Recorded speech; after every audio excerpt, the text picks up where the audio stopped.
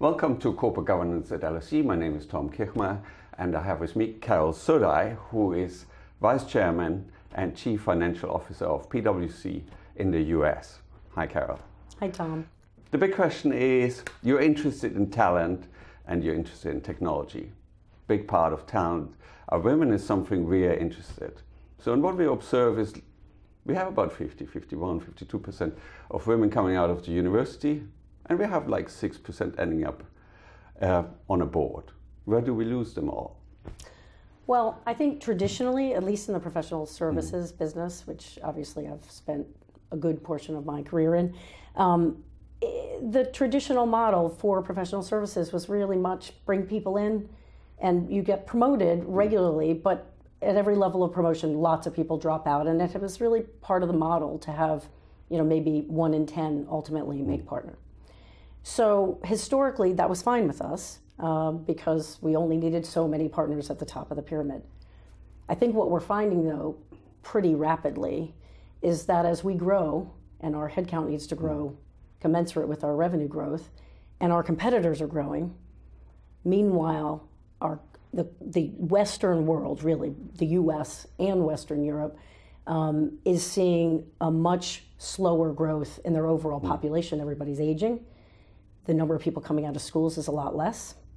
And so what we're really trying to do now is change that business model, slow it down, keep people longer, to hopefully not end up in the place that you suggest, which is starting out at 50%, ending up at 6%. So you're, in a way, trying to bring people through the organization and avoid actually them dropping out because of childcare or other things. How do you do it?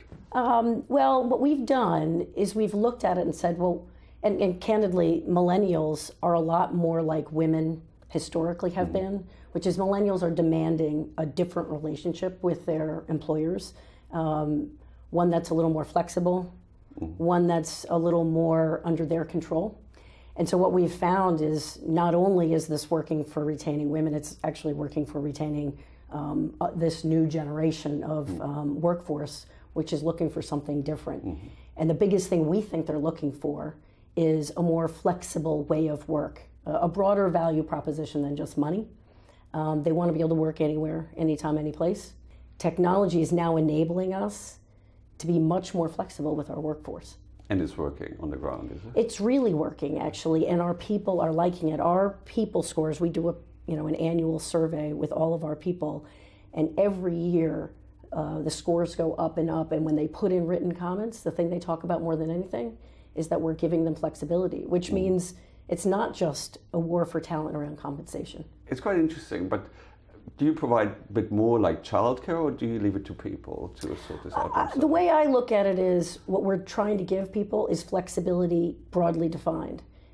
Work anywhere, anytime, any place means if you need to work on a much reduced schedule and that works for you, well, we can find a way for that to fit into our broader, compensation arrangements and work arrangements. So part-time is important for you? Part-time is very important. We actually have something called the Flexible Talent Network. Admittedly, it's mostly women, but it's not only. And essentially, they work principally during our busy season. But whenever our ebbs and flows are at the highest, we bring in a group of people who are essentially sort of ready to work for us. And we sort of ask and say, are you available now? And they'll sign up. And a lot of them know that they'll do that during our busiest periods in January through March. And they can really work full-time then. They staff up their own personal arrangements during that time, but then take off much of the rest of the year. And that keeps their credentials, and it also allows them to make some extra money and gets them through those years when they would like to be home a lot more than they want to be at an office. That leads me to the next question. Do you see it actually in the numbers that you retain more women using It's these working. tools? In short, it's working. I mentioned, though, that I really think that this is a bigger issue for the whole millennial population, and what we were seeing was really, really bad turnover and retention issues with our people historically. And once we started changing the way we were looking at how our people work and giving them flexibility, we've really brought the turnover rate down significantly. So you're based in the US. In Europe, we think a lot about quotas and as a way of bringing in women into the workforce. Do you think quotas are a way forward? You know, as a woman, I got to tell you, I'm not that supportive because I feel like there's an asterisk next to your name or something if you're brought in some kind of quota. I'd rather fix the problem from this grassroots up. It's getting women in particular through that, 5th year through the 10th year when that's a high percentage likelihood that they're focused on family. And so it's during that period of time that if we can focus on leaning in a bit and helping them get through with some kind of flexibility, I think we solve the root cause that should allow us not to have quotas at the top. Now, Lean In is the title of a big book. Yes. About women being more forceful. Yes. Do you also see that there's an impact of this book, or do you see like a change in behavior? It's not an accident. Sheryl Sandberg, who wrote Lean In, PwC and Sheryl Sandberg cooperated with each other on what we call PwC Talks. And Sheryl talked a lot about her book, which was Lean In, and our response was, well, we want to lean in too as an organization and meet women halfway. So she's asking women to lean in a little more, ask for what you want, demand certain things. We're saying an organization, though, has to do the same and meet a woman's needs because it's not good enough for them just to lean in. We have to lean in and meet them halfway. Makes perfect sense. In Europe, we talk a lot about institutions and the role of the state. What's your view in it? Should the state lean in a way and become more forceful in providing childcare and providing better institutions, or should we keep the state out? I guess I'm much more focused, and we are, on flexibility broadly defined, and that's difficult to say. Is it about childcare? Is it about adult care? Is it about aging parents? Is it about people wanting to have different things in their life that are priorities? So we're a bit agnostic about who should be enabling whatever that personal issue is. What we would like to do is give our people the flexibility to be able to balance their work and life or integrate their work and life in a way that works for them. And many times you give them the tools and they can work from home or they can work from wherever they need to. That reduces commute times, reduces all sorts of things, the frictional costs in your daily life, right? And you may or may not need some kind of support from other agencies or family members or school systems. But I think we feel like what we're giving is the flexibility to allow you to decide how best to manage that part of your life. Sounds very good. I'm a big fan of flexibility, but that brings me to the technology question. So you're interested in technology. How do you practically do it? Did you integrate people into your network, although they're all over the place? We've really got a spectrum of people that all need tools, though, to interact with either their clients, collaborate with their clients, or collaborate with each other. And often those teams are global, national, or local.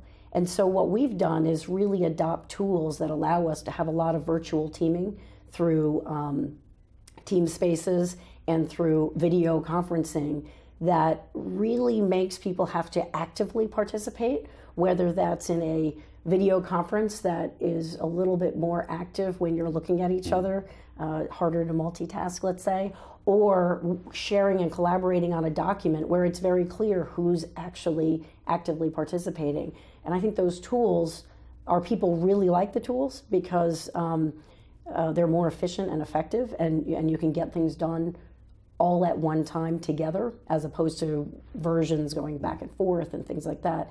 It also allows you to be much more proactive in conversations because you're naturally talking to each other and you can quickly forget that you're actually not in front of each other physically. How do the clients react? Because historically the clients wanted to see you if you bill them afterwards for the hour. So I'll be honest with you, they've got the same desires as we do, and that's a good thing. It's a funny thing because our clients don't necessarily always want to see us as much as maybe the way we used to work. They're looking for flexibility as well. They're actually willing and happily using the same tools that we provide them. And so we're doing video conferences with them. We're collaborating with team spaces with them.